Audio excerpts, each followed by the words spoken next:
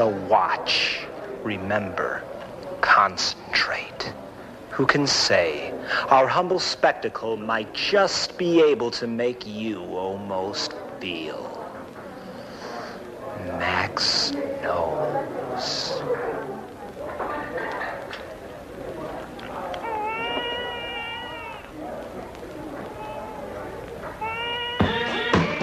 And now, it's time to sit back and enjoy the Two True Freaks Internet Radio Broadcast.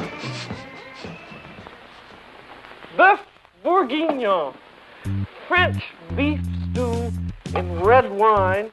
We're going to serve it with braised onions and mushrooms and a wine dark sauce. It's a perfectly delicious dish.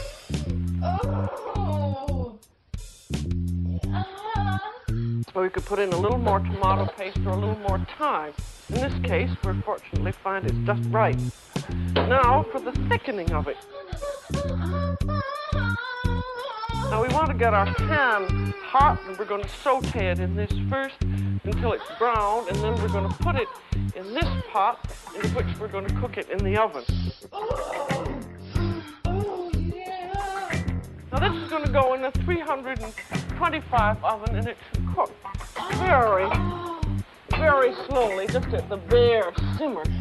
And once it's in, except for checking the oven to make sure that it isn't bubbling and boiling, you don't have to look at it anymore. Then I'll let the sauce drain out, and then we simply put the stew back into the casserole. There. You want the flavor of the onions and the beef to all blend themselves with the stew.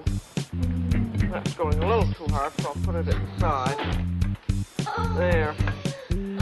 About 2 or 3 minutes, if you had it in the icebox, you heat it up very slowly and baste the meat with the sauce.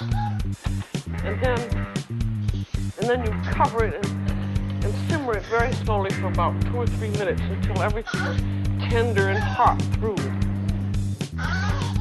Well, now this is ready to serve right now.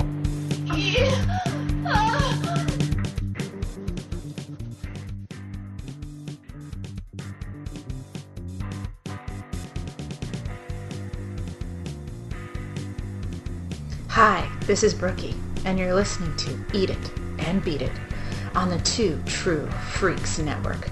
Your little dirty secret is safe with me. Hello and welcome to Eat It, a podcast about food. I am one of your hosts, Bo Vine, and I am here with Sirloin Tips, the only knighted chef in America. Somehow. Good day, governor. With a British accent. Only for a second. That's it. It's done. I'm done with it. I can't keep it up. I'm not Andrew Leyland. I'm not gonna attempt to soil his mother tongue. Mm-hmm. And so, but a couple more drinks, and maybe I will, because this is the only podcast where the drinking is real, the eating is real, and if you're still up late enough, the sexting, or maybe not sexting, but the sexy is real too. So this is a real show here, folks. Bringing the real sexy back. Bringing the real sexy back. Absolutely.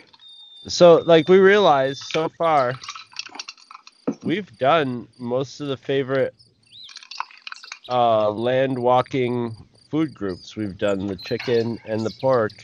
Yep. But we haven't done the cow yet, the beef. Nope, so it's time to move on to beef. No, we know that the thing about like a chicken is a chicken's a chicken, and pork has a little more wiggle room in there, a little more. As a larger animal, there's a lot more things you can do with a piggy.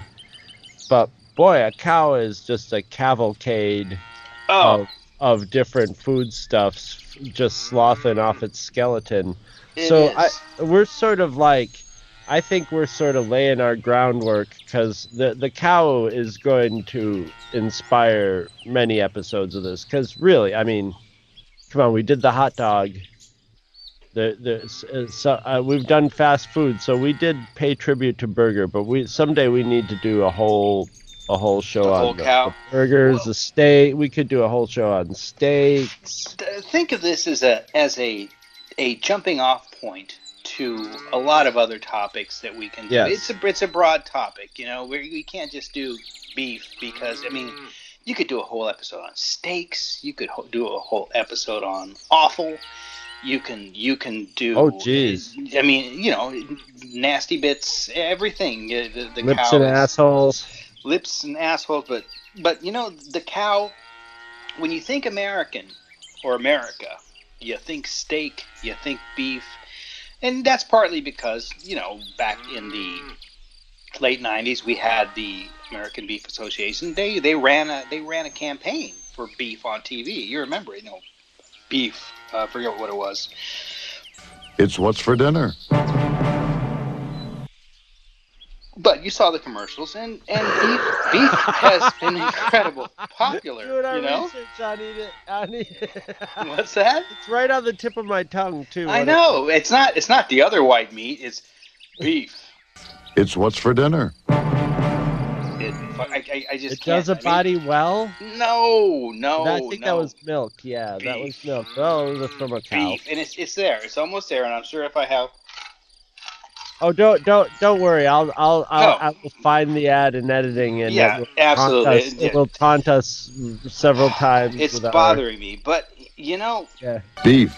It's what's for dinner. The most popular meat in America, that we eat more of is pork. I mean, pork is incredibly popular, and beef wasn't always the most it didn't always. Was the most popular meat in America, because if you go back and you had a cow, chances are your cow was a milk cow, and you weren't going to kill your milk cow. Right. You were going to keep the cow for milk. No. If your cow died or got old. I got to tell you, I grew up on two farms full of cows, and they were dairy cows because, like an old a farmer's farm in those days, they weren't raising cattle for food because you need to have a giant farm for that. So they were all dairy cows. And they had names for every one of those cows. And you could call the cows by name and they'd come running over and lick your face. So, it would be like Homer eating his... Santa's little helper or something? Or the lobster? No. Yeah, Pinchy the lobster. Pinchy? There's no way the two... Well... I don't know if old Willie could, because he was an old farmer guy and he was a kind old farmer, but kind old farmers can also eat. He would just have to eat farm. He would have to eat the cow one piece at a time. There'd be cows with big legs. The Carpenettis, I don't think the Carpenettis could have ate old Alice, No. But you didn't eat your cow, and you didn't eat your chicken because chickens laid eggs, and you didn't want to. If your chicken died or once in a while, you would. And they ate all the bad insects in the yard and everything. Yeah, right. And if a chicken stops laying eggs, and it does, egg production does drop off as the chicken gets older, you would eat it. Roosters, you needed to screw your chickens so that you could have more chickens.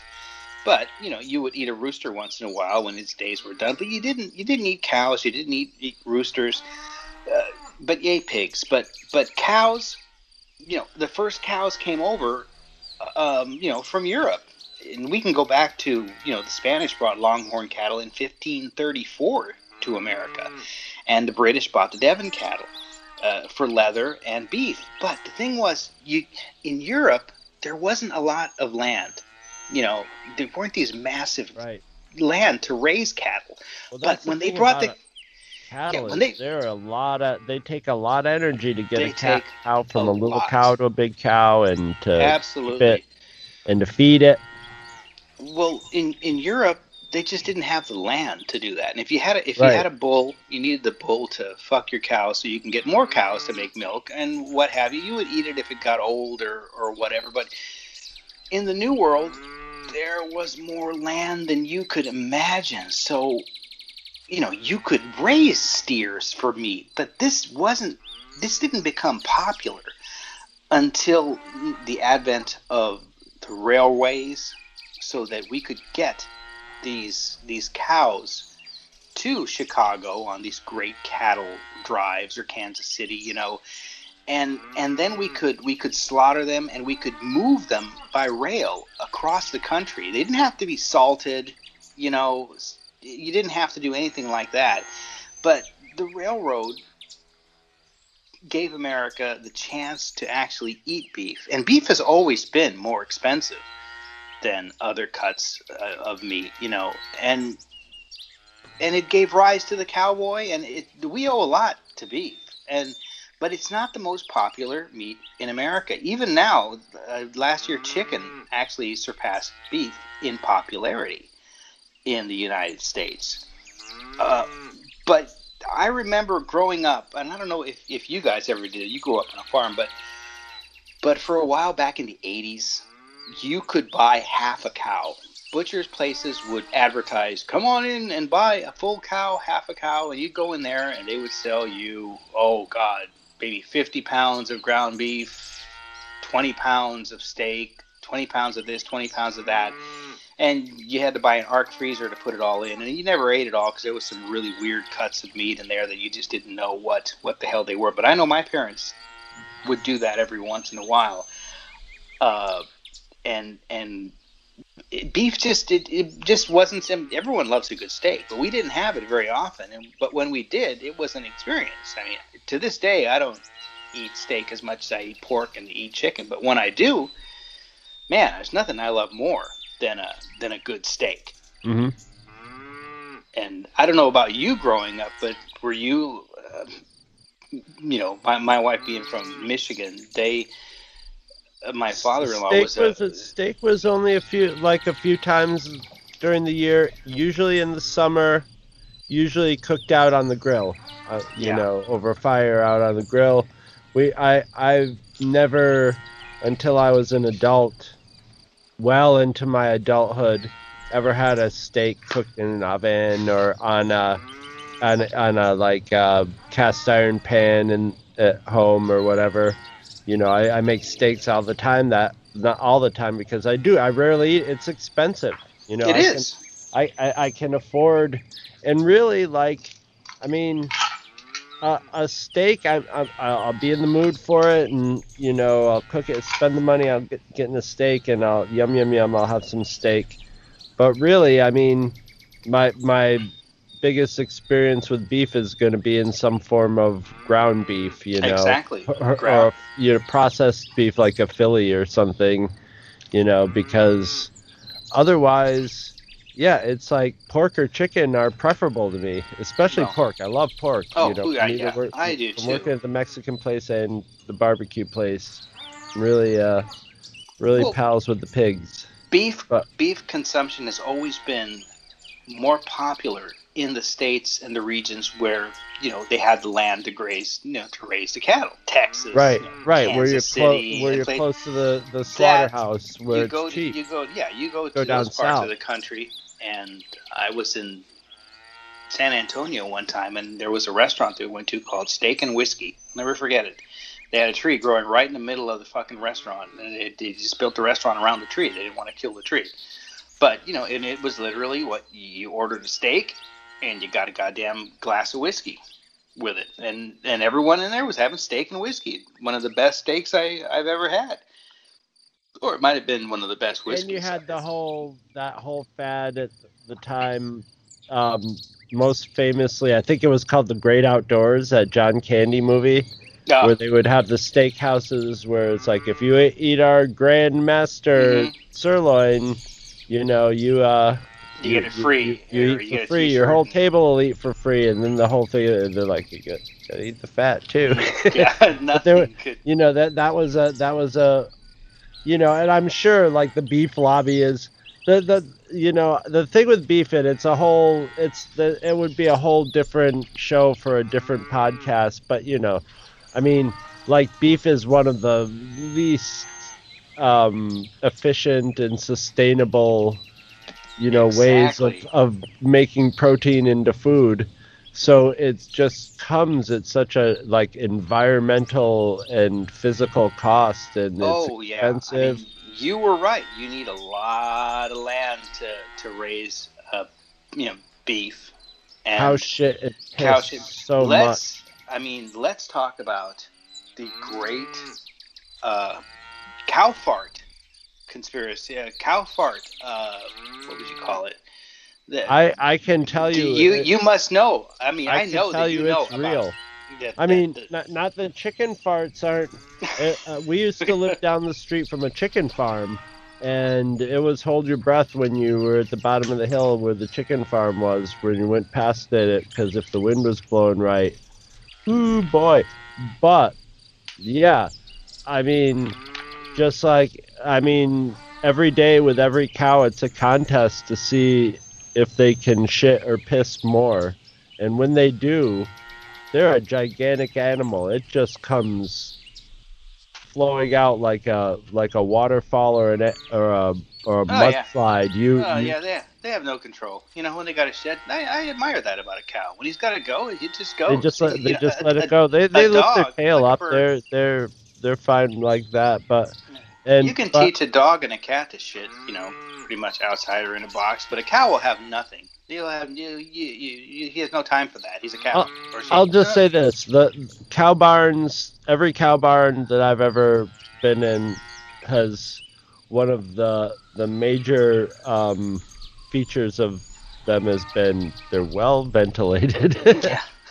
Very well ventilated, and they have high ceilings because with fans at the top of them, and that collects the farts and funnels them out.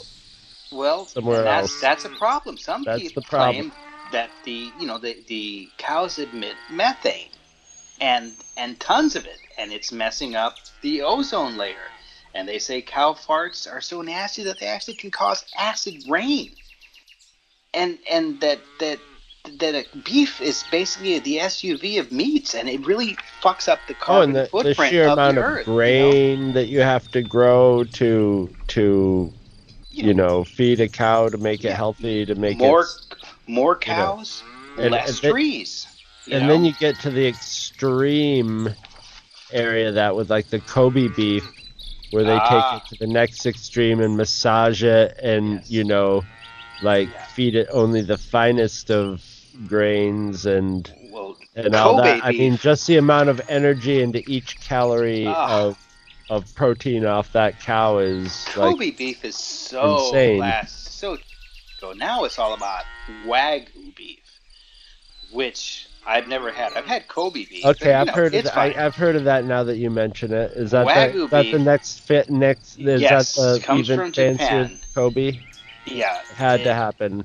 It starts at about $129 a pound for the lesser cuts, and if you ever get a chance, you look at the way this thing is cut, and you would swear to God this is a piece of fat with little veins of meat going through it, and it's supposed to be an incredible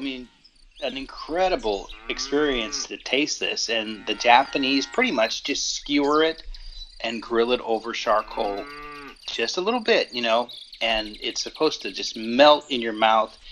I would love to try Wagyu sometime, but I don't know if I ever will or if I'm ever going to get the chance. But I've had Kobe before, and now Kobe is like, here we raise cows here, but they grind it into hamburgers and stuff.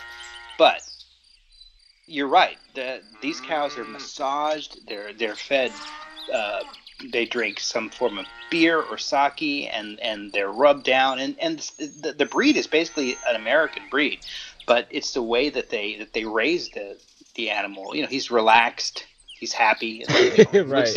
And then they kill it. It tastes a lot better instead of pain and death hormones. When he's dead. Yeah, beef consumption in the United States reached its peak. Give me a year that you think that we reached our peak of beef consumption. It's been going down since then. Wow.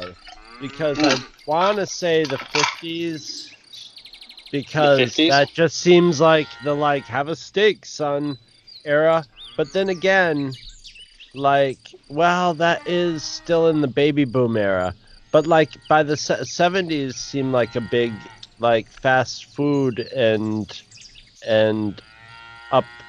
upgrading of the like. I'm gonna say the 50s.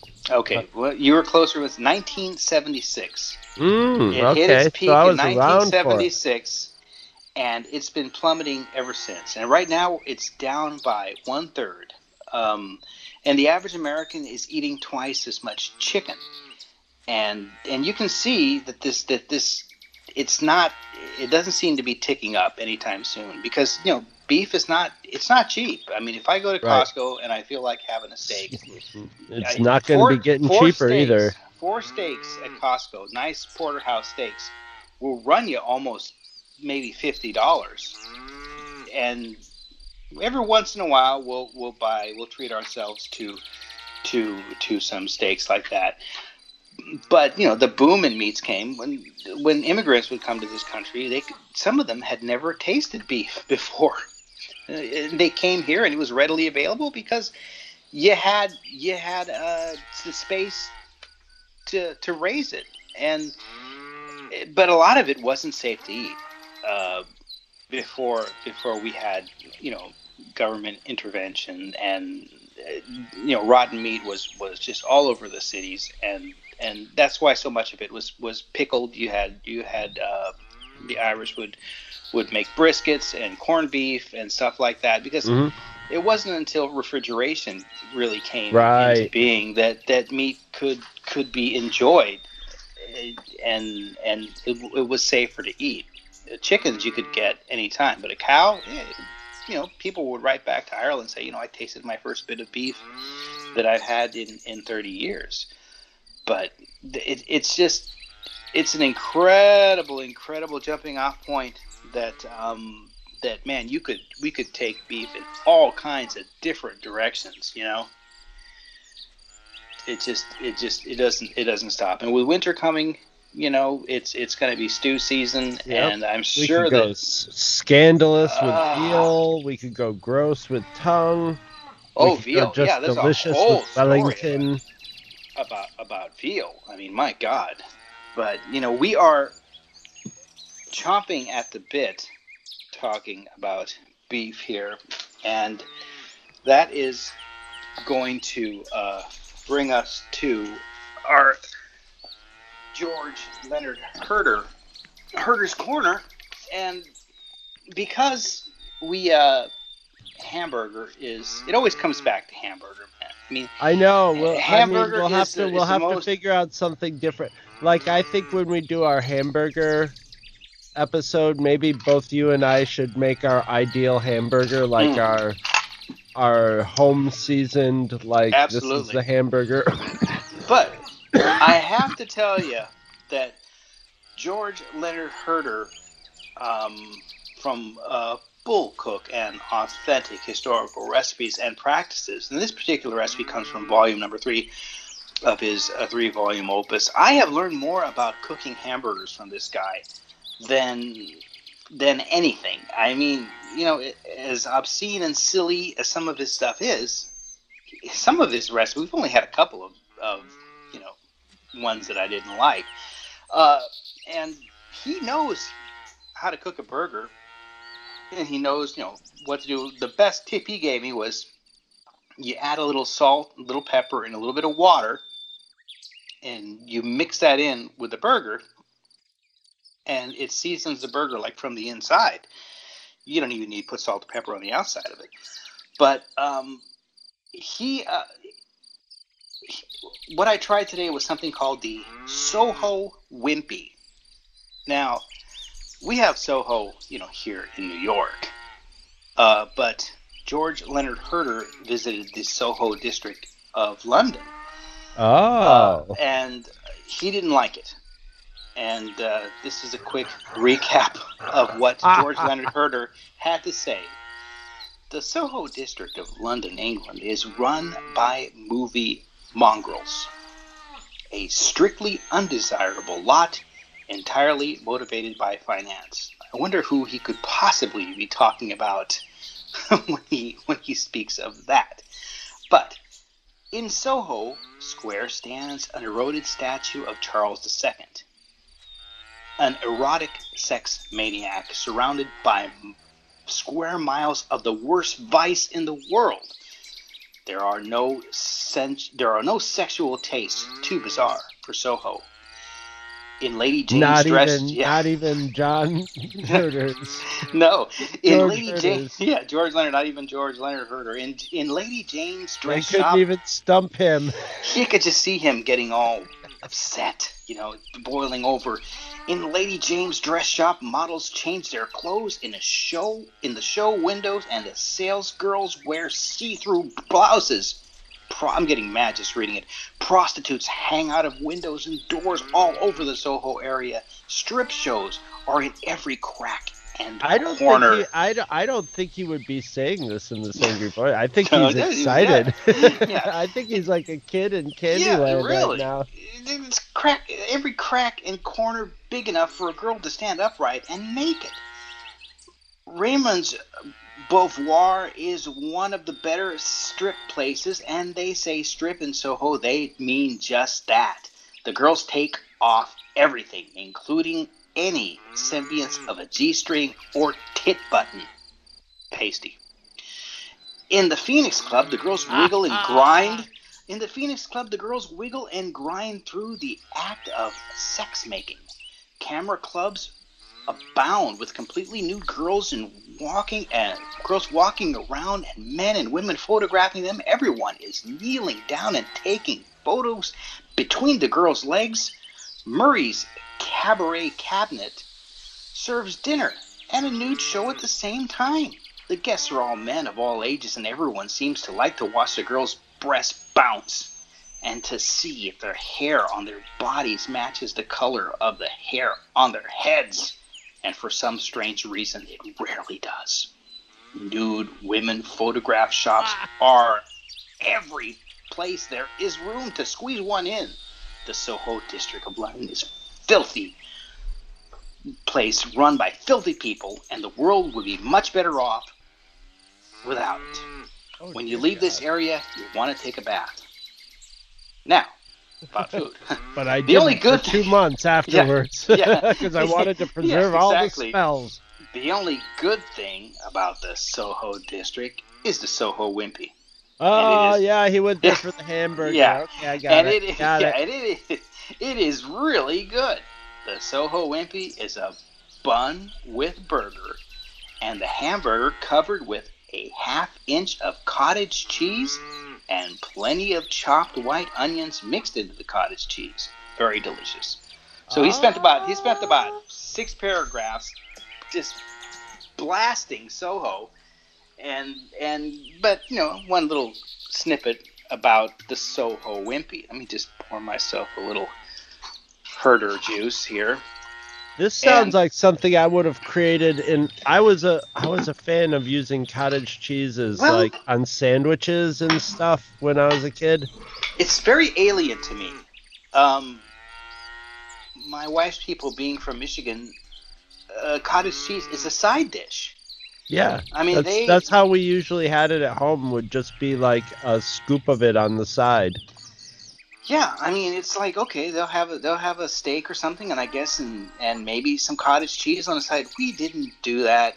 The only cottage cheese I ever ate was the one that had pineapple in it, and I do like that. And my wife makes lasagna with it sometimes, but I've seen it with pineapple in it as a side, and I've seen people use it in lasagnas, like mixing it with ricotta or something. She makes her lasagna. But like it's a topping or a sandwich thing, I thought I was the only one. No, you're not. No, the Soho Wimpy.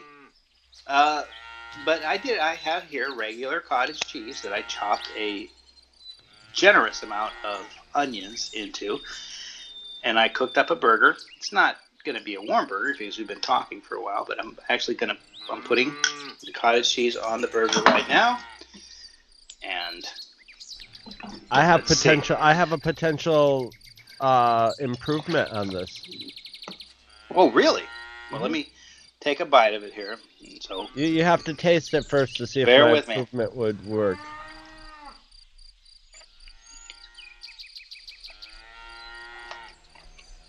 It's good. It's good. The cottage cheese has a little salty kick to it, just a little bit, and the onions. I just buttered I buttered and toasted the bread, but the texture of the cottage cheese and the crunch of the onions.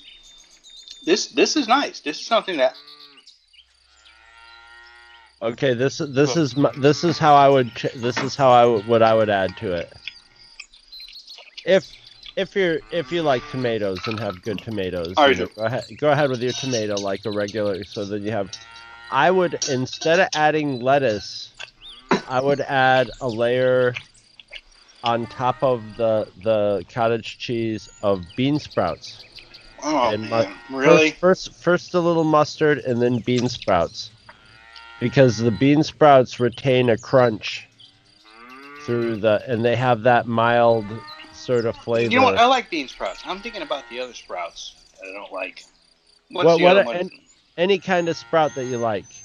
Alfalfa, like... Yeah, like the real wimpy sprouts. I like bean sprouts. They're okay. I like bean sprouts. I used to use alfalfa sprouts, which are probably what you're thinking about. Yeah, I'm thinking about alfalfa sprouts. They have a little funk. They have some funk to them. But like that would add that. Like I like that. I would have sandwiches that were just like cottage cheese, mustard, and alfalfa sprouts. Well, on toasted bread. And I'm sort of craving one now. Well, we're meat eaters. I mean, I know I am. And, I am too. And I do love beef. And years ago, I went on a juice fast.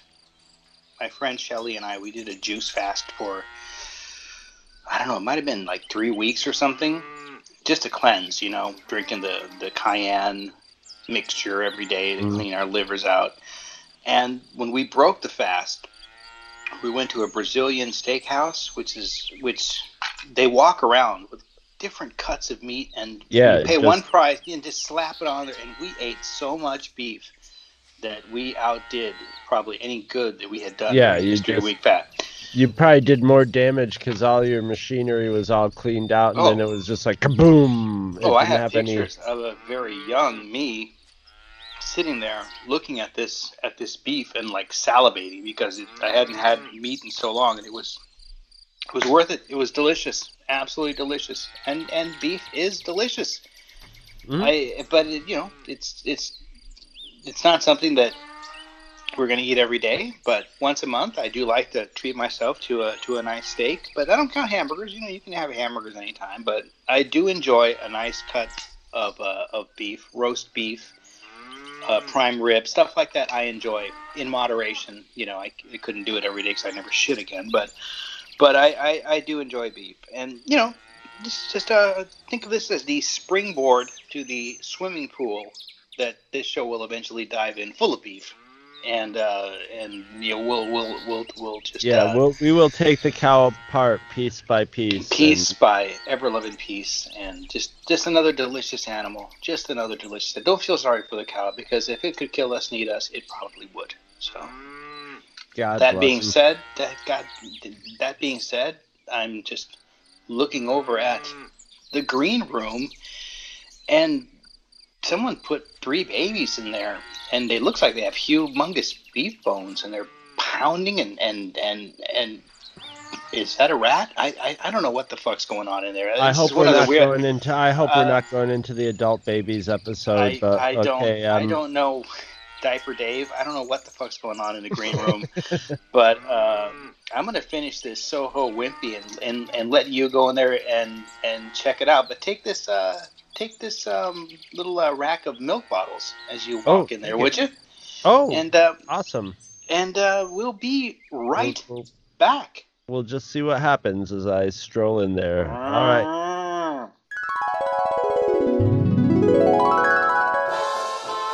Hello, I'm Bo Stolhaler, proprietor of the Cowsuit Shop. The Cowsuit Shop is your one stop for cowsuits and only cowsuits. We do not sell cow-related items or clothing, only full cowsuits. We don't have cow mugs or shoes with cows on them, But if you need custom-fitted hoof simulating boots, then this is the place for you, the Serious Cowsuiter. We have two-person pantomime cow suits and single-person full bovine simulations in Guernsey heifer, British white, Latvian brown, hinterland, Holstein, Spanish fighting bulls, Jersey, and over 650 other breeds. Are you sick of going to buy a cow suit and are met with a non-cow fancying teenage minimum wage worker? Well, not at the Cow Suit Shop. We are open 6 a.m. to 6 p.m. 7 days a week. You will be serviced by me personally, a full-trained and certified cow suiter, as I am the sole employee, so you can get the focused, expert attention of a true cowman. Also, if we are closed, you can ring the bell anytime. I live upstairs and will be down in a few minutes to help you out with all your cow suit needs. Or if you just want to talk about cow suits or the calming freedom of being a cow. Come on down, we can try on suits together and chew the cud. Please bring your own cud as we only sell cow suits. The Cow Suit Shop is located in Cruel Irony across the street from Maury's Hamburger Heaven at 3242 South Weasel Run Drive in downtown Demondsville. Come on down.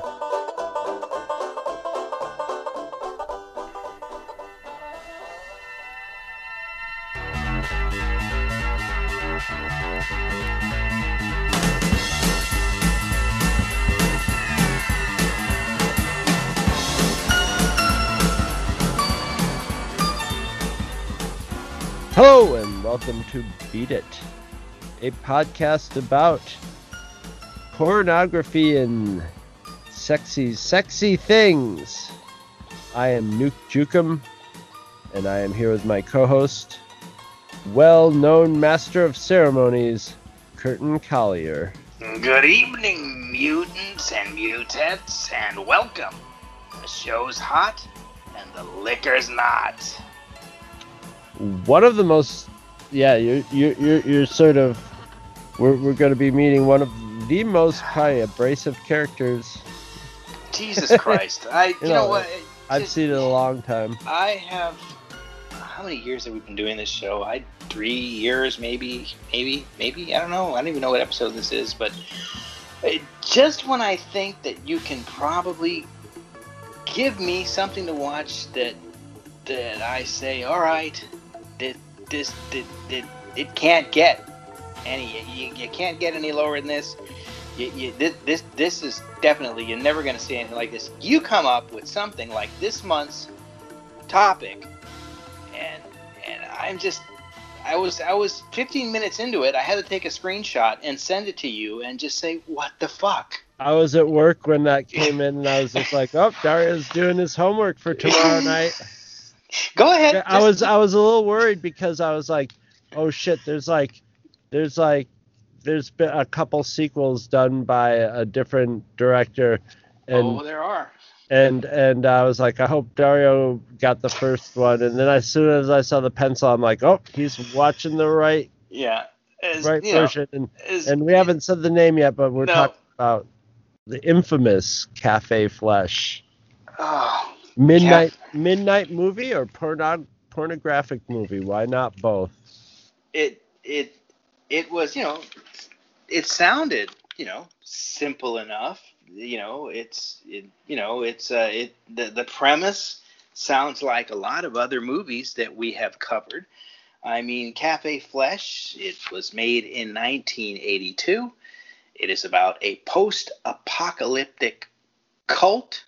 It's a pornographic science fiction film designed and directed by Stephen, how do you say it? Sayadian? Sayadian. Yeah, yep. Under the name of Rinse Dream, and co-written by Jerry Saddle. Saddle, and he's credited. Credited as Herbert W. Day. They had two sequels, one in 1997 and 2003. A guy named Pasolini, but I don't know if it's the same Pasolini as who did like Salò and stuff like that. I'm thinking no. Well, this Saladin, he actually worked behind the scenes in the Woody Harrelson movie about we covered it come on, what the hell? I can't think right now. Woody Harrelson. Yeah, he played the pornographer. We People versus Larry Flint. Yeah, he worked behind the scenes in that movie. Oh, okay. Whatever. Yeah, he was he worked. He's credited. He did a little bit of work on that. You picked this baby, and I'm gonna go over there's a little paragraph. I'll just let people know the plot real quick, if I can. In the aftermath of a nuclear apocalypse, 99% of the survivors are sex negatives. They become violently ill if they attempt to have sex. The minority sex positives are forced to engage in carnal theater for the entertainment of the negatives at Cafe Flesh. Everyone is excited about the arrival at the club of the famous positive Johnny Rico, and one negative woman is beginning to question her negativeness as she and her boyfriend grow more distant from each other. Now, it's a feel-good movie. It's about going from being negative to being positive. It is. And let me know a little bit of your background. I mean, I had no idea this existed. I mean, okay, but let me know a little bit about your background with this movie in your pantheon of movies and wealth of knowledge of all things film, and why there's obviously a warm spot why we're in watching your heart. this. We've talked about that. We've talked about this in passing, but we've talked about many things. I don't think we really went into what it was, but I know I've said a few times we got to do Cafe Flesh. Mm-hmm. And I'm holding a book in my hand called Omni's Screen Flights and Screen Fantasies: The Future According to Science Fiction Cinema, edited by Danny Peary, and with an introduction by Harlan Ellison. And this is a book I saw on the shelf, and my parents would buy me Omni magazine because it was like, science fiction. Oh yes, yeah. Science. It was basically the same publisher as Penthouse, but it was his science fiction science magazine. So it was Penthouse, but science. So there was no porn in it, but there was a little sexy stuff in it because it's Guccione and it's Italian. But this book was just a solid anthology of essays about horror, and it had stuff on Tron and the Road Warrior, but it had also some underground films and less seen stuff, and it just looked like a really interesting book. So I got it, and I was younger. I think I got the book in probably 83, 84, so I was in high school, and there was one chapter on Cafe Flesh written by Jerry Stahl, and talking about how they got the movie made, and generally it was fascinating to me as a teenager, because by that time I'd seen some pornographic movies, and I remember on a long car ride with my dad just going I wonder why nobody's really tried hard to make a real movie with real actors and stuff that was also pornographic at the same time. And my dad just laughed, and he's just yeah, that's not why people watch pornographic movies, son. It's really, nobody's really would be interested. And people have sort of tried, I mean, there's been many solid attempts, but this seemed it seemed to me like a more interesting attempt for I love post-apocalyptic stuff. Yeah, it's 1982, so yeah. And well, the story was that Saadian and Jerry Stahl had this plan and they were we were ahead of the whole Mad Max curve and stuff. We wanted to do a really sort of upbeat post-nuclear like R-rated musical. Yeah, it kind of, it's like a cabaret, Yes. feel to it. If you've seen Cabaret and the music and the theatrical version of Cabaret, that's the first thing that got to me. But then there's like this Clockwork Orange. I mean, Clockwork Orange, and have you ever seen Liquid Sky? No, I haven't. There's a solid Liquid Sky isn't enough to get into this show, but Liquid Sky, you should check it out. It's a trip. But there's a little bit of Liquid Sky into this. This is all sort of that same time period. So, like, experimental stuff had a lot of the similar elements to it. But what happened is they couldn't find anybody to fund this movie until they found a bunch of porn producers. And he heavily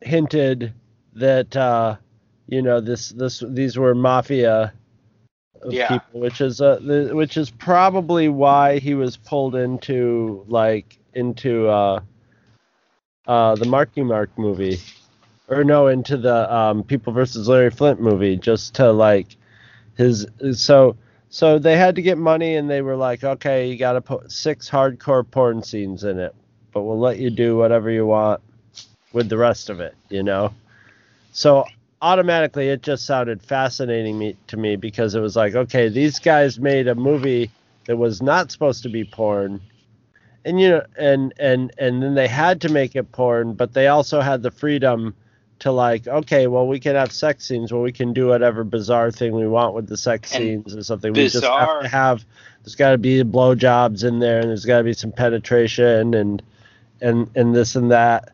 And you can see in the sequences that they're like, make sure to get all the stuff in that you're supposed to get in. And then do what you want. But so I was just like, holy shit, I got to see this movie. But I was in Carthage, New York in 1984. There's no way I was going to get my hands on this movie. So it wasn't until an adult that I finally got to see it. And I was very disappointed on the first time I saw it. The second time I saw it, I've warmed up to it more, and this time when I watched it, I warmed up to it even more. Although it's not a feel-good movie, and it's not an erotic movie.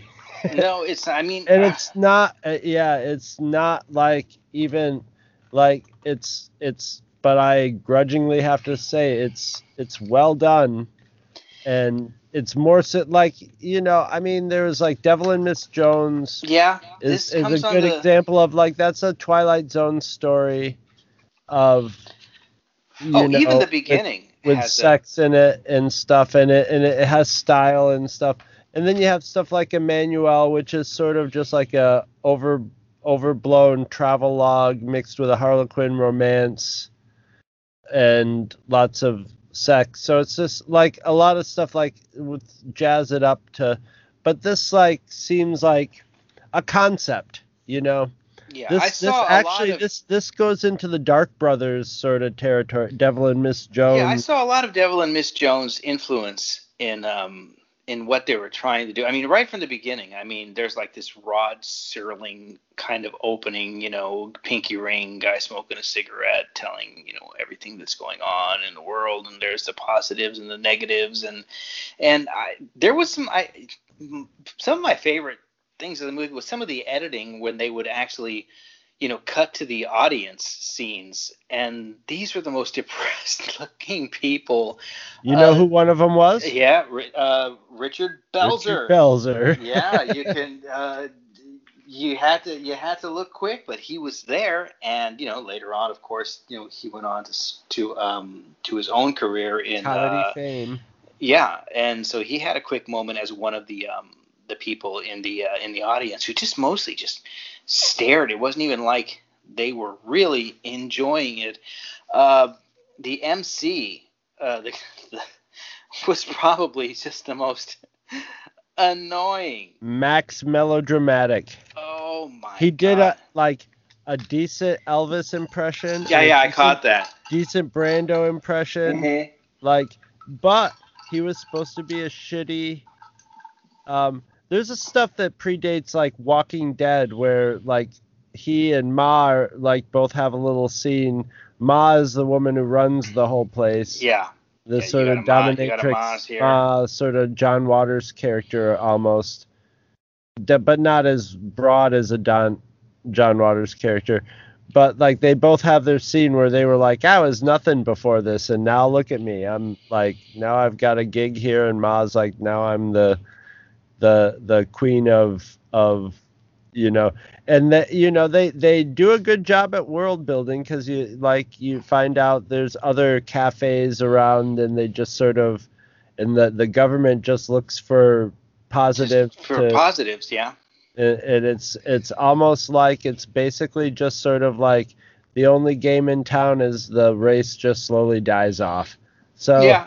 It's nihilistic as hell. There's every bit of humor in it is truly dark humor, not laugh out loud humor. It's like that's a good line, or you know, that's a nice little piece of writing there. But I mean, do you think that they were trying to just be avant-garde with this, or just throwing shit to the wind and just, hey, let's be as weird as we can? Or do you think that there was actually some type of artistic thought behind what?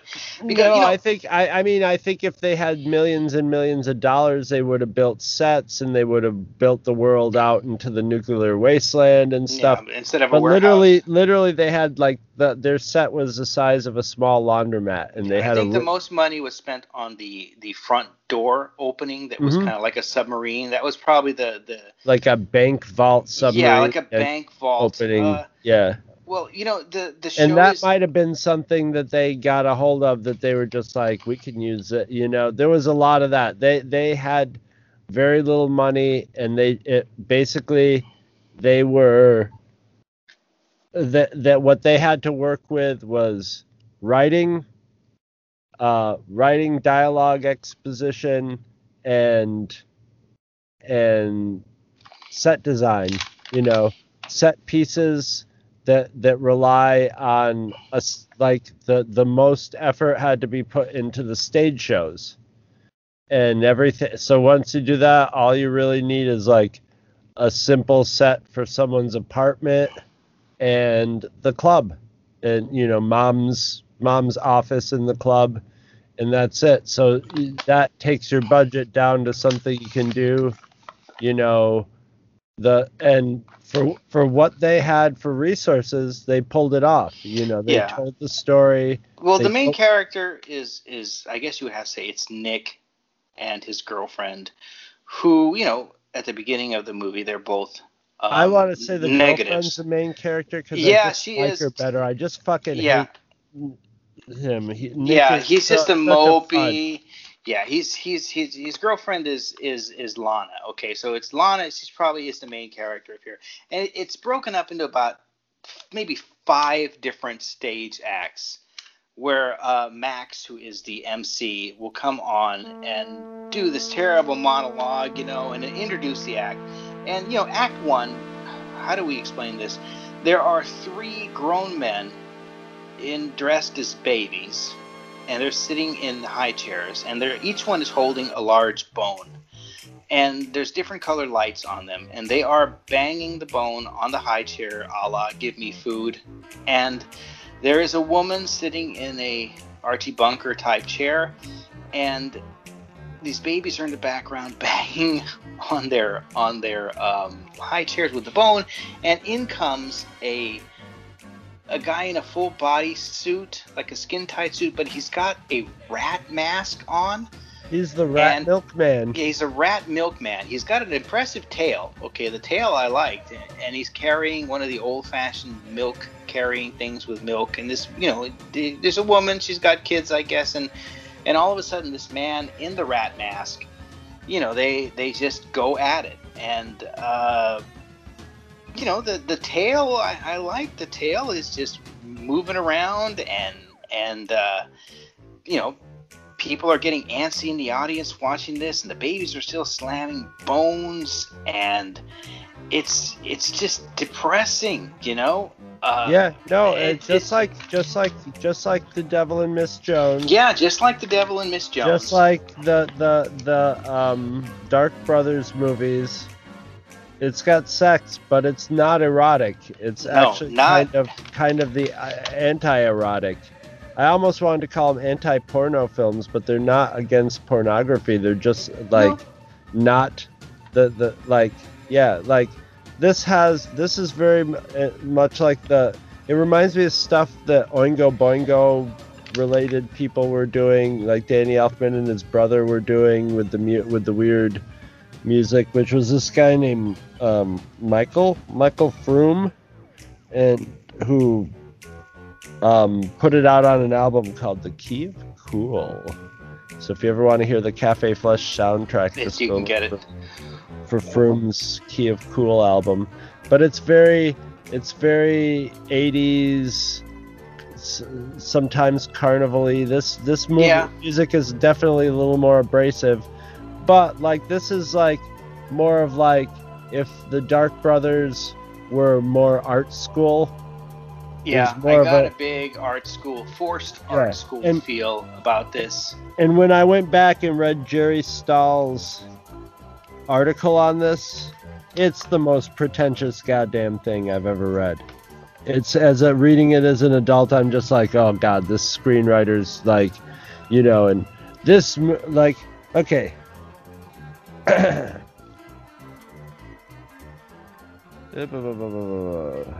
All right. He was comparing like Cafe Flesh to say Metropolis and Sallow by Pasolini. You know, which was like people eating poop and stuff as being shocking and stuff. Just so those were the two movies. Sake. Yeah, those were the. Let me just read the final paragraphs of his article, because I could just pick any spot in this article and just like start spewing pretension. All right, but we'll go for his wind up. These films merit comparison on no other level. Only that edgy and after effect connects them, that shock ultimately of grim recognition. The audience within Cafe Flesh exists as more than a symbol for the one outside. The on-screen voyeurs emerge as our shadow selves, post-bomb doppelgangers, just plain folks adapting to an option that's never more than a shudder away. This is the rank secret at the heart of Cafe Flesh, the survivor's quotidian. That scabrous carnival does not mark some vast departure from life as we know it, all capitalized, life as we know it. Au contraire, their itch for a vicarious fix is the same as the one that brought the paying public in off the streets. In Cafe Flesh, the impotent are driven to have their fate paraded before their eyes. In the here and now, they also watch. Unmanned by a looming horror that leaves them powerless, the audience can't help itself. They're aroused by the image of their own ultimate debasement. They seem to need it. Torture, our hero says, is the one thing left he can feel. If the future portrayed in Cafe Flesh is an obscene one, it may be because the present long ago became unspeakable. Oh, boy. And, which, he's not wrong. No, but he's not Jesus wrong. Jesus Christ, dude. Yeah. I agree with all that, you know, but you could say that in one pair. You can say you could. Yeah, it's a little long-winded. It holds a mirror up to the audience. Yeah, I mean, he's right in saying that, you know, in this world, Cafe Flesh is all people have. And Nick, who is that's all he talks and about. Hates life, hates everything, that he can't have sex anymore, hates it, but he's there every night because this is what you do. You go to Cafe Flesh and you watch people having sex every single night, and well, he's there. I think he's there because his girlfriend. Yeah, his girlfriend is there too, and they did try and like kiss once, and poor Nick just went and threw up. His girlfriend didn't quite get as sick, but you know, Well, that she was we will. she was faking it. Yeah, That's we something will. they didn't spell out Yeah, directly, but I guess like when the sex negatives start to get physically turned on, they become nauseous, almost like Clockwork Orange, you know, when they trained Alex. It's like one of those drugs you take to stop drinking. That if you take a Right, little sip yeah, of booze, you're intravenous, just gonna get sick. yeah. You know. And then let's go on to the second act, which is the one that I sent you the That's picture the of. pencil head. Yeah, it takes place. Max, the MC, is dressed, you know, kind of as a Southern belle in a flowered swing, and she's going around swing, and all of a sudden, you know, we cut to these scenes of Texas oil rigs. You know, models of oil rigs, which were nice. They were nice little models, and they're moving up and down. And then you have this fat typist who's naked typing, and a woman on a desk. Yeah, she's plump, and the woman is sprayed out on a desk with a graph chart behind her, and it's, you know, up and down. And all of a sudden, in walks this man with this humongous pencil head mask over his head, so he's like a living pencil. And the typist just keeps saying over and over, "Do you want me to type a memo? Do you want me to type a memo? Do you want me to type a memo?" And of course, you know, she makes it with the pencil neck geek. And you never see a real shot of his face having sex. I think he had to take the mask off because it's probably much too hot underneath that pencil to. I had that same thought watching. Yeah, that's the thing. The thing about it the is mask off. The sex scenes, like, I think they were way more radically surreal back in the day, and I think the Dark Brothers sort of like took all the piss out of being surreal because they were just dirtier about it. But like the sex scenes are dry. Like they're not like the people. The women are pretty and stuff, but it's set up like a stage show. The most lascivious parts of the sex acts are the shots of the people in the audience licking their lips or stuff like that. So it's like those parts, like once you get the initial like, okay, here's the layout of how this goes, those are the most boring parts of the movie, you know. The story of this movie is way more interesting than There's only one sex sequence in the whole movie that really is like, and it drives to that sequence to its benefit story-wise, but only one of the sequences really like has anything to do with the story. They're contractual obligations, but they made them into, you know, like music videos for absolutely, for Michael Flume's music. And as music videos, you know, they're fairly good, but as porn, they're, you know, so they're in this weird, like, this is what, like if I would have seen this when it came out when I was in high school, it probably would have had a much more profound effect because it would have been like, oh, this is what a music video would really look like if people were having sex. Yeah, I mean, you could. This is 1982. There, you know, AIDS had not blown up yet. Reagan is in the White House rattling his saber, so we all thought we were going to die in nuclear apocalypse. The day after, you know, the movie had come on, and we were all in that, oh, you know, this is the end of the world deal, and you know, this is what was done at the time, and they ran with it. I mean, in Act 3, it opens up, you know, bizarrely, the guy opens up the bank vault, and these people in this Babadook mask-looking shit walk through for no apparent reason, other than just to come through the door. They're like Babadook masks mixed with the bowler hats and what the fuck was well, that? It was like a little Clockwork Orange, but it was a little bit of Clockwork Michael Orange. Myers too from Halloween. Exactly. They almost look like the Shatner masks. And then he closes the door and goes, "Let me in, let me in." No, why would I let you in? I have a bird. I'm gonna give it to the moms. You've got a bird? Yeah. So I guess birds are rare. So of course the guy lets him into the living club. animals. Yeah, it's him very, into the club. It's very like Mad Max, style post. I mean, the post-apocalypse language in this has become, pretty, established now. Although they were in that period where like our now whenever we have post-apocalypse, it's post some environmental apocalypse. Yeah.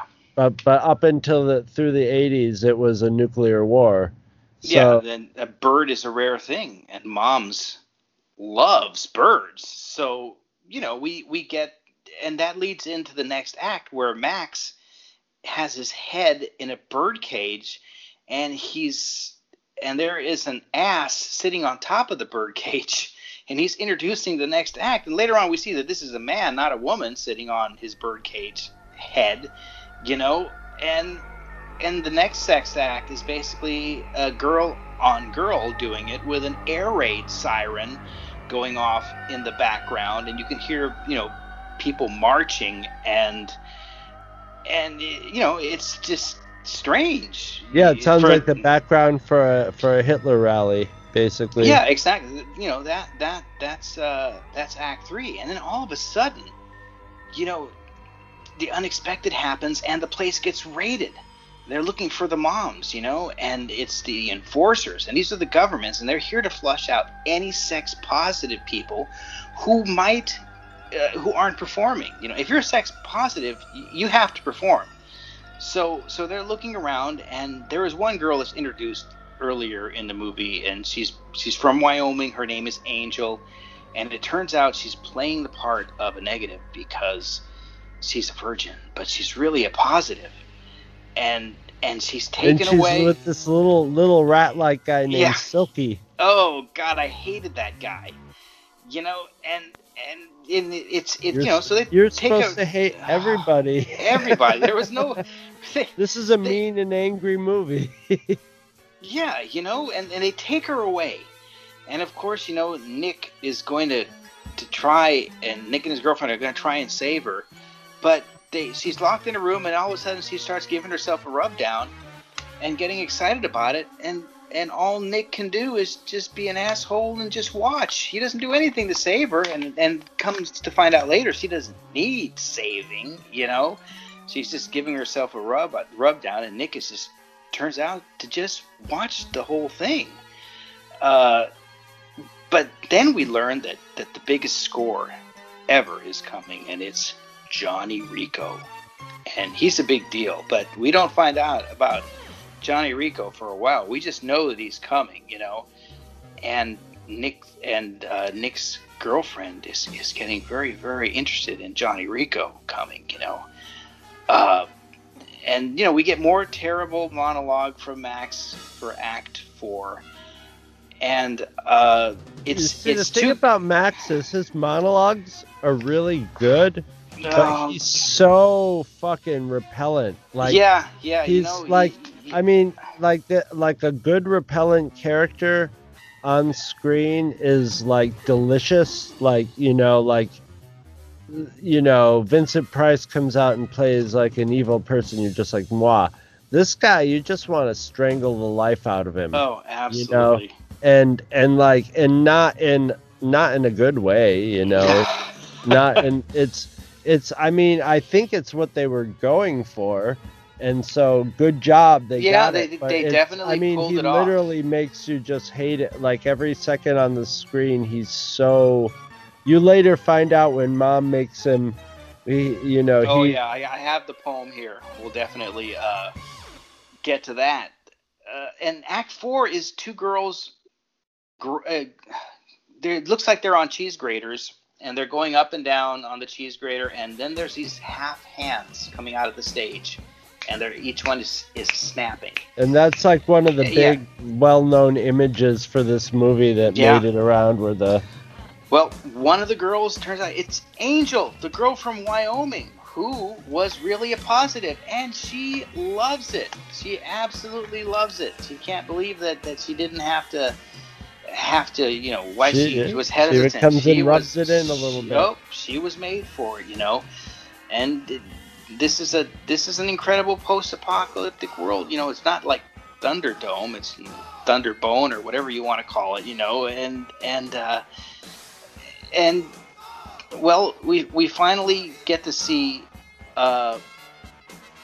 Rico, okay, and Rico he's basically has a horse cock, right, and he looks like the stereotype 80s, like 80s dark sunglasses, stereotypes, Terminator looking, oversized I don't know, suit. Like, this is what a cool guy looks like. Yeah, and he walks in, and Lana is sitting there, and she's just going nuts for it.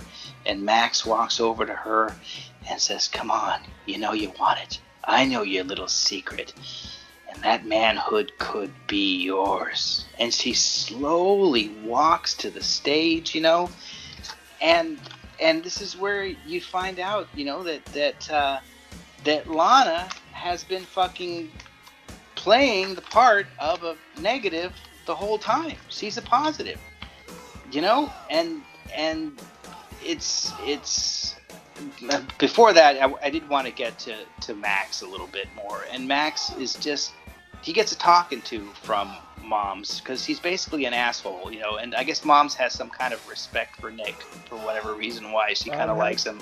Mom loves Nick and Lana. That she has like a mom's relationship with him.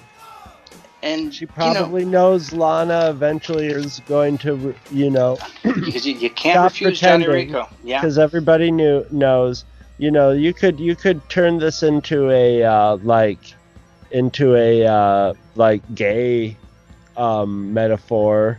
Sure. Mom knows I can see that she's eventually gonna. But I don't think that's what they were going for with this. They weren't. But I think Mom just is like, they're good kids, and so she's protective of them, but she knows at some point that Lana's gonna have to come to them, and it's almost like, at some point you have to embrace life, because the other people have, I guess, and if you have no sex drive, your life is done. I mean, Mom's just live in misery after that. Mom's is basically the hooker with a heart. She'll take you in right at first, but she knows eventually you're going to give in, and maybe she knows her secret. But this is my favorite part of the movie, where Max gets a talking to, because Mom's comes in and she realizes that Max is an asshole, and she tells him, "You have to recite the poem." And Max is like, "No, I'm not going to do it. I'll go to your office. Come on. We'll go to your office. We'll talk this out." No. And then she gets into her dominatrix mode. "Recite the poem. Get down on your knees." And so Max gets down on his knees, and he recites this little ditty in front of everyone at Cafe Flesh. And it goes a little something like this. "I'm a little Maxie, the star of the show. But under my boxers, nothing will grow. 'Cause posies and neggies, but I'm in between. 'Cause I lost my weapon in World War III." And then he starts crying. He is absolutely mortified.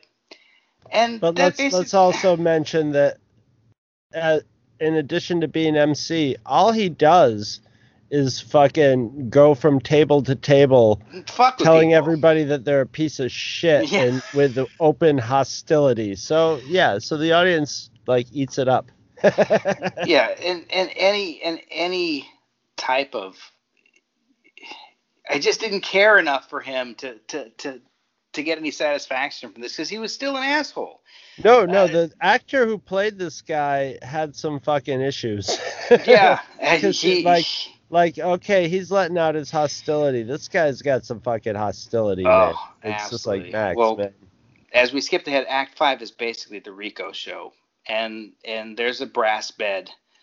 And Rico takes Lana, who has made her way on stage. And poor Nick is just watching this. And I have a bed exactly the same as Ooh, the this bed, would the be bed on big for stage. the cuckold crowd.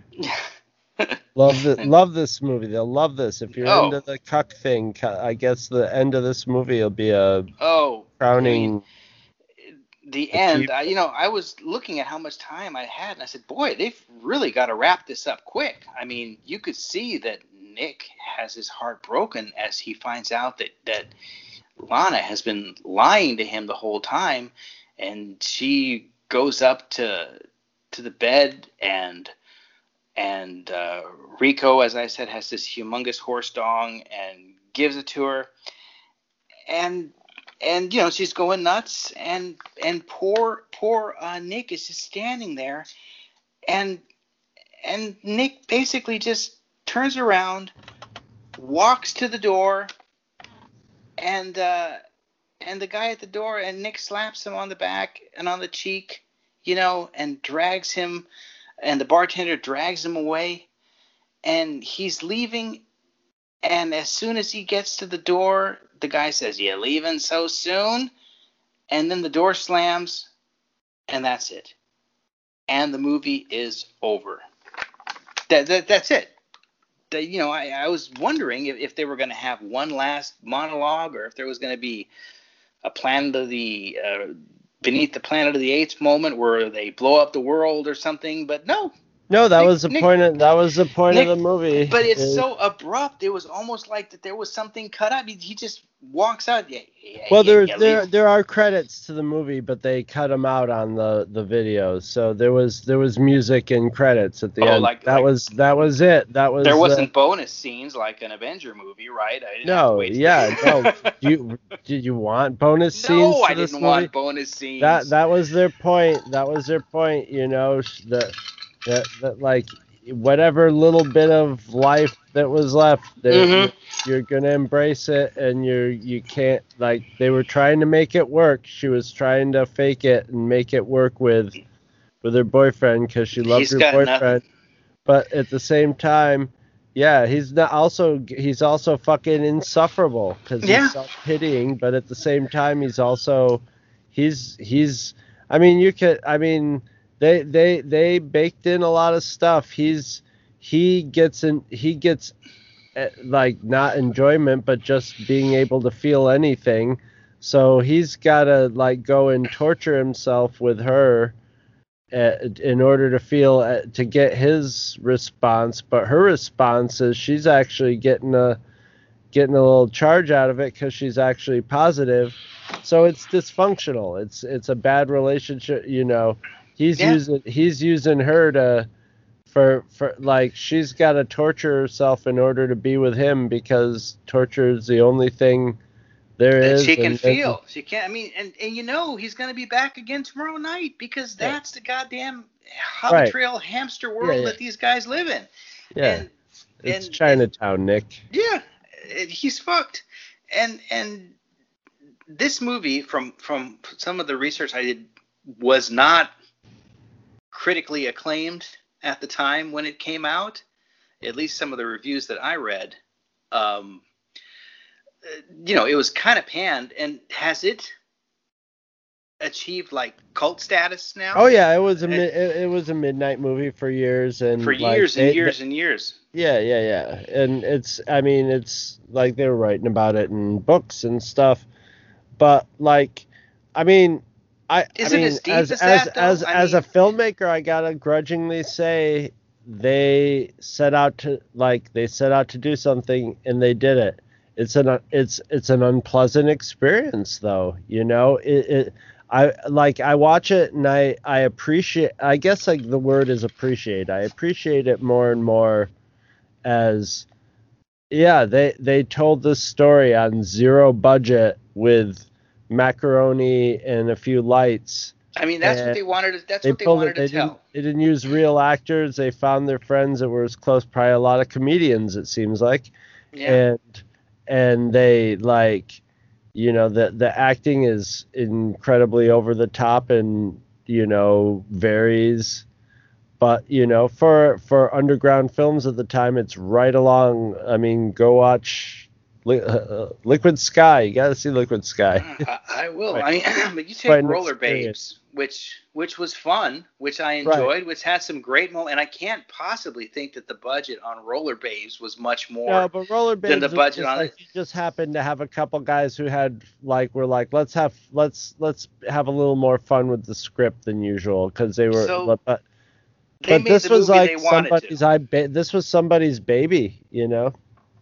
Yeah, you know, like all pornos, it spawned 2 or 3 sequels after it. Something about a brain in a jar or something like that. And, you know, probably not even worth getting an honorable mention. Yeah, not no, like I The Devil mean and that Miss Jones. But I'm assuming they just sold the rights to like porn filmmakers who just made like porn movies out of them and like used some of the ideas from it. But I very much doubt they were like a thought out movie like this. This was, you know, somebody they wrote the script, you know. You can go on YouTube. There's PG-13 versions of this movie, so if you cut the porn out, you can see that it was. I'm sure it's not their original vision, but it was people with a vision that made it. The writer's pretentious as hell, but writers can be pretentious as hell. Be good writers. Harlan Ellison is a fucking great writer, but he was like, you know, so could write a pretentious description of something he did himself. So, you know. No, I for what it was. It's a triumph in a way, but it's a triumph of making you feel shitty. Which is pretty much, I mean, I gotta say that the pencil head was probably my favorite. Was probably my favorite part of the movie, along with the babies slamming the bones on the you know, on their tables. It's almost, you know, I had a film class in college and we had to produce a small, you know, presentation for whatever reason. And people made movies, you know, small films, and I decided to do like to take some slides and put together a slideshow. So I just went to this farm out in Half Moon Bay and bought the biggest fucking pumpkin I could. And it was huge. And I just took this pumpkin all around the Bay Area and took pictures of it. The pumpkin was in the water. The pumpkin was here. The pumpkin was there. Some complete stranger was holding the pumpkin. The pumpkin was on top of a car. The pumpkin had a cat on it. And there was maybe 30 of these slides. And I played Al Yankovic, Pennsylvania Polka behind the slides on a loop. And it was absolutely ludicrous. And when the lights came up, one girl said, "That was absolutely the most insane, ludicrous thing I've ever seen in my life." And she goes, "But I liked it. I don't know why, but I liked it." And I kind of feel that way about this. I was trying to be as crazy and stupid as I could. And I didn't think, you know, I didn't think anyone was going to like it. But you know what? I didn't hate every aspect of this movie. I liked some of the things in it because they were so crazy. I mean, come on, man. A guy in a rat mask carrying milk with a tail, banging somebody. I mean, how could you not like that just because it's so crazy and just so off the fucking beaten path that you're not going to see it anywhere else, you know? So yeah, I can see. I can kind of see what they may have been trying to do. Let's. Well, you see, I see the porn almost being detached. Yeah. Almost from what they wanted to do. It just had to be in there. Yeah. So like, I mean, the stuff that like the writing of it, because like I see the dialogue and I'm like, this is fun dialogue. And if you would have had like just for example, probably the worst fucking actor in this whole thing was the bartender. Oh, it was God. just terrible. You could tell he was a guy. He was probably a real bartender, and they thought he'd translate into his personality on screen, and he just turned into somebody who was just trying to get all his lines out, because the lines were very like written out. You know, there was a style to the writing of it. So, like, you know, a really good actor with all those lines could have done a lot of stuff with it. Somebody a little more charismatic could have made Max just likable enough to where it wasn't super unpleasant to watch him all the time. I could probably watch Ron Jeremy. Yes, Ron do Jeremy. The same yes, thing, yeah. And I wouldn't have. John Malkovich. So, yeah. Kevin Spacey even. Yeah, I could watch Ron Jeremy or any of those guys do the same thing, and I would probably get a laugh out of it. But I'm talking about like if you went and got Hollywood actors for this and had them do the dialogue, you could really be working with some stuff. But you know, they were working on $10 budget, so it's like whoever they could scare up at their bar for their friends to act in the movie. That's who they got, you know, and they got a lot of people and said, okay, you just stand there and just stare, you know. Yeah, they filmed all those in one night, and they had everybody. Another favorite part of my scene was the editing where they would go to the crowd. I mean, I thought that was, I like that. They weren't clapping, they weren't smiling, they were just, you know, they had that look of longing. That underlined the main point of the movie, so it was. They were lost. They had their look in their eyes like, yeah, I remember when I could do that, you know. And that cafe flesh is all they have, man. And yeah, it was depressing, but I see where it can fall on the it's a touchstone in cinema. Yeah, I can see that, you know, it definitely needs to be. I wouldn't put it up there with The Devil and Miss Jones, but I think it does have a place. I totally would. I think like that and Devil and Miss Jones are two of the, and actually I think if you want to, maybe we'll do it sometime. The movie Short Bus was a successful movie that was like, this is a real movie, and it has full. It was almost like you couldn't go like, this is a real movie and it's a porn, but it was like, this is a real movie, but this has full penetrative sex of all kinds. But we'll get to that on another day. But this and Devil and Miss Jones are two of the more successful, I think, where they mix porn with an actual like story and made them work together without it being just like, we have to have some dialogue and some semblance of a concept to make this not illegal, you know. Fair enough. Yeah, I can see that. You know, I can see a heavy music video influence. I mean, this is the time. This is the time when you know, music videos were you know, they had been around, but this is MTV. But if you watch USA Night Flight around the same time, half the stuff was like the acting, the ideas and stuff, just without the hardcore sex, the music, with all the underground stuff they used to show on this had a lot of the same elements, the colors, the neon colors, you know. I can definitely see where the influence came for this movie, and you know what, I didn't want to turn it off. I wanted to see how it ended. It ended in a way that I wasn't expecting. You know, Cat walks out a door, boom. I'll also put it this way: it's 70 minutes long, so that's one good thing it's got going for it. If you watch it on YouTube, it's 45 minutes long or 50 minutes long, depending on the cut you see. But yeah, you can see it without the porn on YouTube, and I think there's enough of the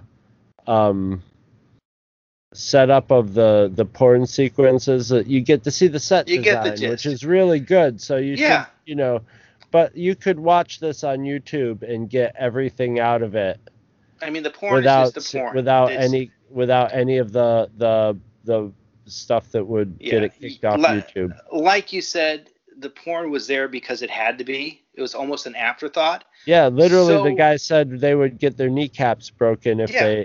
they sort of at first had this idea that they would film the movie, and then at some point they would edit the porn out of it, and they would have their movie and stuff, and then they realized that they would probably get kneecapped if they did that. Yeah. So here it is. So, you're right. If you want to watch it on YouTube, the porn is the porn. You've seen that. So watch their vision, And you can go onto the streaming porn sites. That's where we watched it at Xhamster. Xhamster.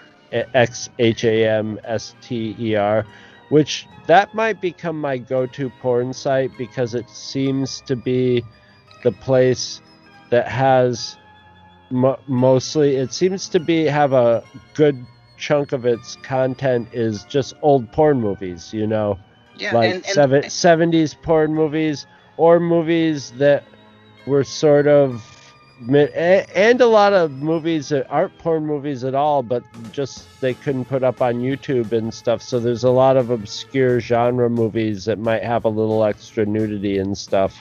And it's got a great name, Xhamster. I mean, you know what? Yeah. If what are you watching? I'm watching Xhamster. Oh, great! I love hamsters. You're not going to get in trouble if they see that in your search engine. No negative associations. Hamsters are between sex cute. and hamsters. I mean, come on, they eat their young if you don't get them out of there quick enough. But other than that, they love stuffing seeds in their face, and they're cute, and they run on wheels. I mean, everyone loves fucking hamsters. So you're not going to think it's a porn site. Xhamster, come on. Enough of that stuff and seeds in your face talk. Yeah, you can. They're stuffing other things in their face, but yeah, it was good. I enjoy pretty much all of your recommendations, and I am sure that next month we'll come up with something. When we finally hit Short Bus, that'll be a lot more. I'm that'll be a intrigued. lot more that's more of a feel good movie. I'm intrigued with Short Bus. I like the sound of that. So, but I guess that's our look at Cafe Flesh, an important movie that if you're gonna speak speak about this genre, you definitely need to check it out because it played for a long time at the midnight theaters. If you are a fan of new wave, post-apocalyptic porn musicals, definitely gotta watch it. Definitely This is check the it out. Citizen Kane of that. Yeah, Rosebud. Okay, whatever. But no, it was definitely an interesting view, and with that, if you have any closing thoughts on this flick of the month. Nope. My only closing thought is I would just like our audience to sit back and relax and enjoy the dulcet tones of My Buddy, powered by Satan. I will tell you my belief. Everyone must give me beef. I will eat it with my teeth. You must give me beef. Give me beef. Eat it red. Eat it all from tail to head. Man can't live on lettuce leaf.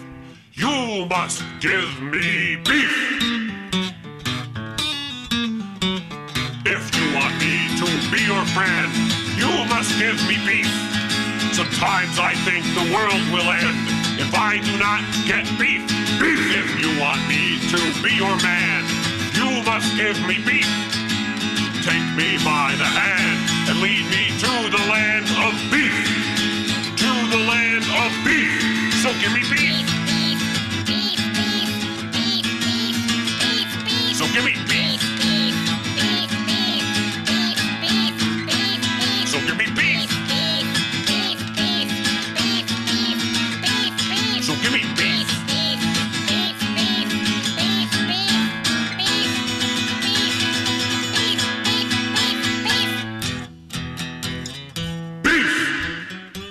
Visit our website at twotruefreaks.com. Two True Freaks is always spelled TWOTRUEFREAKS. You can email Two True Freaks directly at twotruefreaks@gmail.com. Two True Freaks and all of its excellent affiliates are available on iTunes, and you can choose to subscribe to either the entire network if you wish, or pick whichever individual shows you want to follow. We have so many shows to choose from, there's just bound to be one that appeals to your particular fandom. Just search Two True Freaks with an exclamation mark at the end, space, and the number 2. You can find Two True Freaks on Facebook. Just search for Two True Freaks. If you ever leave your house and you actually have friends, why don't you tell them about Two True Freaks? If you've enjoyed our show, please, won't you take a moment to rate us on iTunes? That helps others find the show too. Thanks for listening, and join us every Monday for new episodes of Two True Freaks. So give me beef. So give me beef. So give me beef.